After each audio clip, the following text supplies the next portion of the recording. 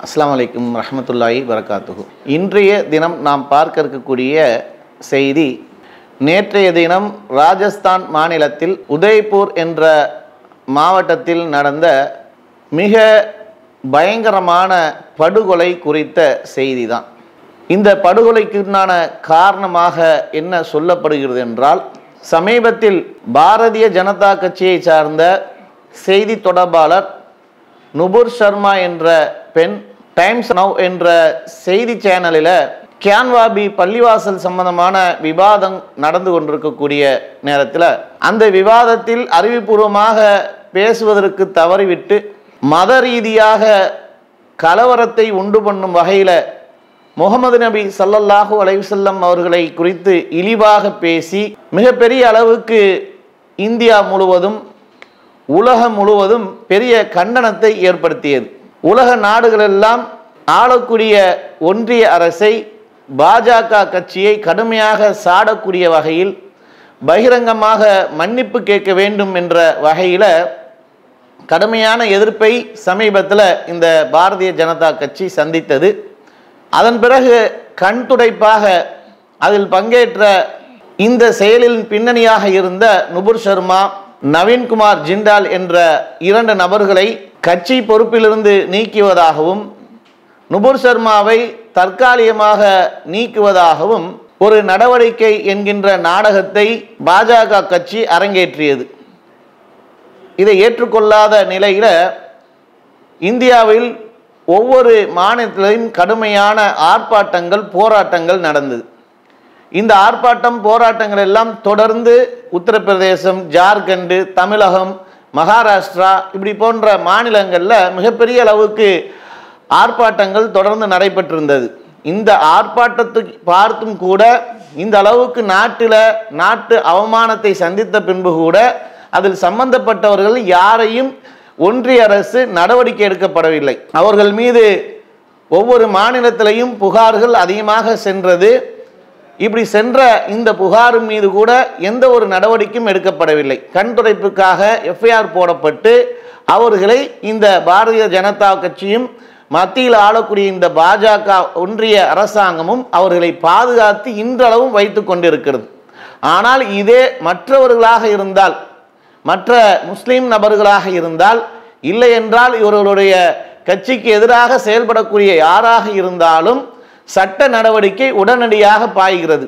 2018 ஒரு நபர், ஜுபைர் என்ற நபர், பாரதிய ஜனதா கட்சிக்கு எதிராக ஒரு பதிவை போட்டார் என்பதற்காக இன்று அவர் கைது செய்யப்பட்டிருக்கிறார். அந்த பதிவினுடைய பின்னணியை சொல்றதாக இருந்தால் என்ன சொல்றாங்கன்னா, அவர் போட்ட பதிவில் நாட்டுடைய ஒற்றுமை, அமைதி குலையும் வகையில் செயல்பட்டுட்டாரு, அதனால் இவரை நாங்கள் கைது பண்றோம் என்று இந்த ஜுபைருடைய கைதுக்கு இன்னைக்கு நியாயம் கற்பிக்கக்கூடிய மத்திய அரசாங்கமாக இருக்கிறது என்றால், அதே இந்த நுபுர் சர்மாவுடைய இந்த பேச்சு தான் இன்று மிகப்பெரிய அளவுக்கு கலவரம் ஏற்படும் வகையிலையும், அதில் ஜார்க்கண்ட் மாநிலத்தில் ஆர்ப்பாட்டம் நடக்கும்போது அங்கே கண்மூடித்தனமாக காவல்துறை செயல்பட்டது, மக்களை கட்டுப்படுத்த முடியாத நிலையில் கையாளுத்தனமாக இளைஞர்கள் 2 பேர் படுகொலை செய்யப்பட்டாங்க, சுட்டு வீழ்த்தப்பட்டாங்க.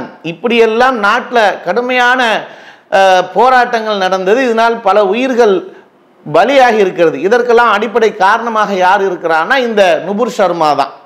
அப்போ அவர்கள் இன்றளவும் கைது செய்யப்படவில்லை.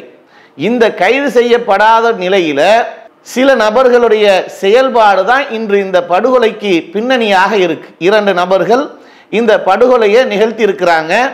அதில் ராஜஸ்தான் மாநிலத்தில் உதய்பூர் என்கின்ற பகுதியில் ஒரு டெய்லர் கடையை வச்சிருக்கிறாரு. அந்த டெய்லர் கடையை வைத்திருக்கக்கூடிய நபர் நுபுர் சர்மாவுடைய அந்த பதிவுக்கு, அந்த பேச்சுக்கு ஆதரவு தெரிவித்து அதை சரிகாணும் வகையில் முகநூலில் பதிவு செய்தார் என்ற அடிப்படையில் அந்த நபருடைய கடைக்கு போய் அவரிடத்துல துணியுடைய அளவு கொடுப்பதை போன்று அங்கே கடை உள்ளே புகுந்து அவரை சராமரியாக வெட்டி படுகொலை செய்திருக்கிறாங்க. இந்த படுகொலை என்பது இஸ்லாமிய சமூகம் ஒருபோதும் ஏற்றுக்கொள்ளாது. இஸ்லாமிய மார்க்கமும் சரி இது போன்ற ஒரு வழிகாட்டுதலை கொடுக்கக்கூடியதாக இல்லை. மாறாக எப்படி சொல்லக்கூடியதாக இருக்கிறது என்றால், இஸ்லாமிய மார்க்கத்தை பொறுத்த மட்டில் இறைவனும் இறை தூதரும் காட்டிய வழிமுறை அடிப்படையில் தான் முஸ்லிம்கள் அனைவரும் வாழக்கூடியவர்களாக இருக்கிறாங்க. அதில் திருமறை குர்ஆனிலே சொல்லக்கூடிய வசனம், யார் ஒரு மனிதரை வாழ வைக்கின்றாரோ அவர் ஒட்டுமொத்த மனிதரையும் வாழ வைத்தவர் போல ஆவார். யார் ஒரு மனிதரை கொலை செய்கின்றாரோ அவர் ஒட்டுமொத்த மனிதரையும் கொலை செய்தவர் போல ஆவார் என்று திருமறை குர்ஆனில இறைவன் குறிப்பிடுகின்றான். ஒரு மனிதரை கொலை செய்வது என்பது உலகத்தில் இருக்கக்கூடிய அனைவரையுமே கொலை செய்வதற்கு சமம் போன்ற அப்படிப்பட்ட ஒரு பாவ காரியமை போன்று இஸ்லாமிய மார்க்கம் சொல்கிறது. இறைவன் மனிதர்களுக்கு தனது திருமறை குர்ஆன் மூலமாக போதிக்கிறான் என்றால் எந்த ஒரு ஆன்மாவையும் எந்த ஒரு காரணத்துக்காகவும் அநியாயமாக கொலை செய்வதை இஸ்லாமிய மார்க்கம் ஒருபோதும் அங்கீகரிக்காது, வழிகாட்டவும் இல்லை.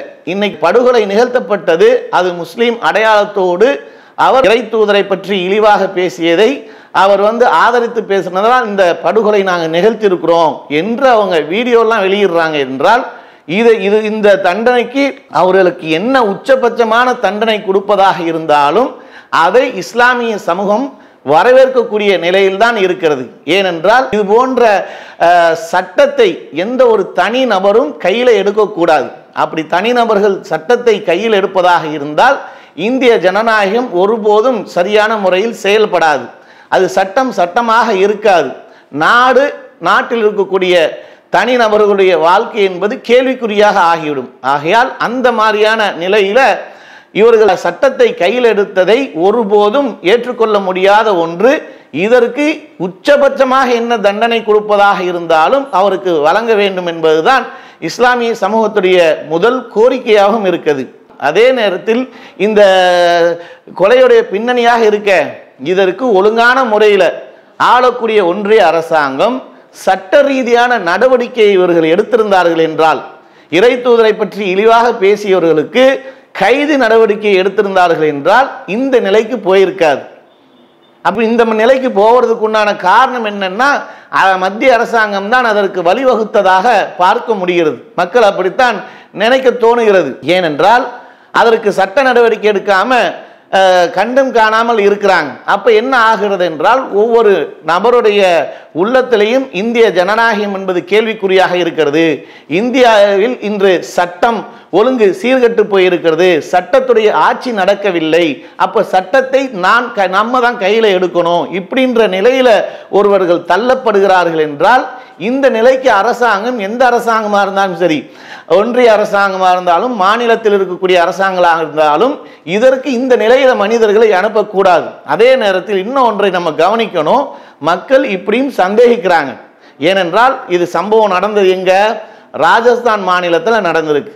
ராஜஸ்தான் யாருடைய ஆட்சி இன்று மாநிலத்தில் நடந்து கொண்டிருக்குன்னா காங்கிரஸ் ஆட்சி நடந்துகிட்டு இருக்கு. காங்கிரஸ் ஆட்சிக்கு ஒரு அவைப்பேரை ஏற்படுத்தும் வகையில இவர்களை தூண்டி விட்டிருப்பார்கள்.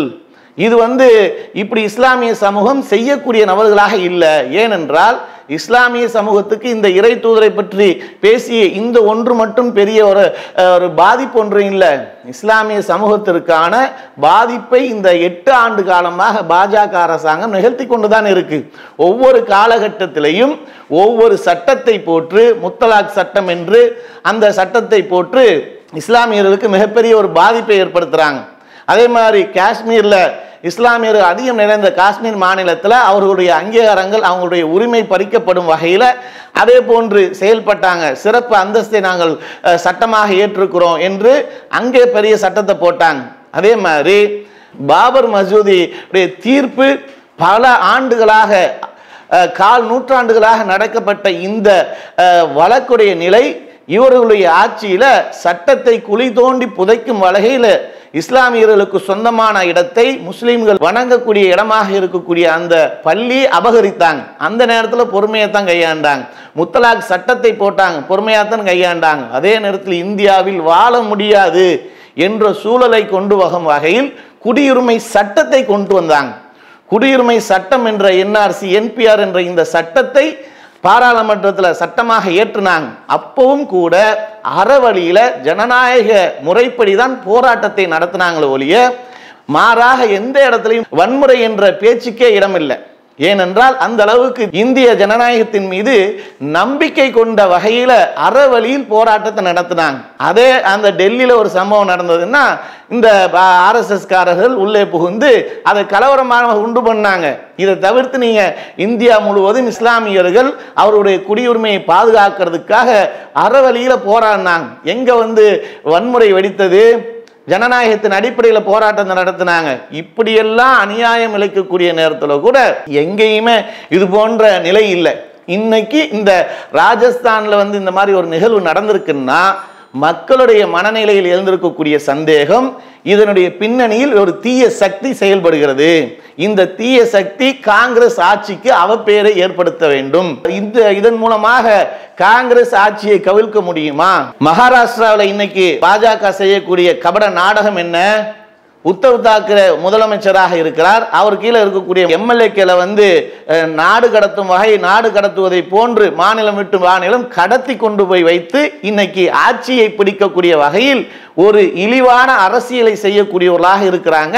இப்படிப்பட்ட மலிவான அரசியல் செய்யக்கூடியவர்கள் இதுல துணை போகிருப்பாங்களா, இதுல வேற ஏதும் தீய சக்திகள் இருக்குமா என்பதையும் தீவிரமாக விசாரித்து இதனுடைய பின்னணியில் யார் இருக்கின்றார், இல்லை இவர்கள் இதில் தவறு செய்திருந்தால் இதை ஒருபோதும் இஸ்லாமிய ஏற்றுக்கொள்ள மாட்டார்கள். அவர்களுக்கு உச்சபட்ச தண்டனையும் கொடுக்க வேண்டும். அவர்கள் பின்னணியில் இருக்கக்கூடிய அனைவருக்குமே இது போன்ற தண்டனையை வழங்க வேண்டும் என்பதுதான் ஒட்டுமொத்த இஸ்லாமியருடைய பார்வையாகவும் இந்திய மக்களுடைய பார்வையாகவும் இருக்குது என்பதை இதன் மூலம் தெரிவித்துக் கொள்கிறோம். அஸ்ஸலாமு அலைக்கும் வரஹ்மத்துல்லாஹி வபரகாத்துஹு.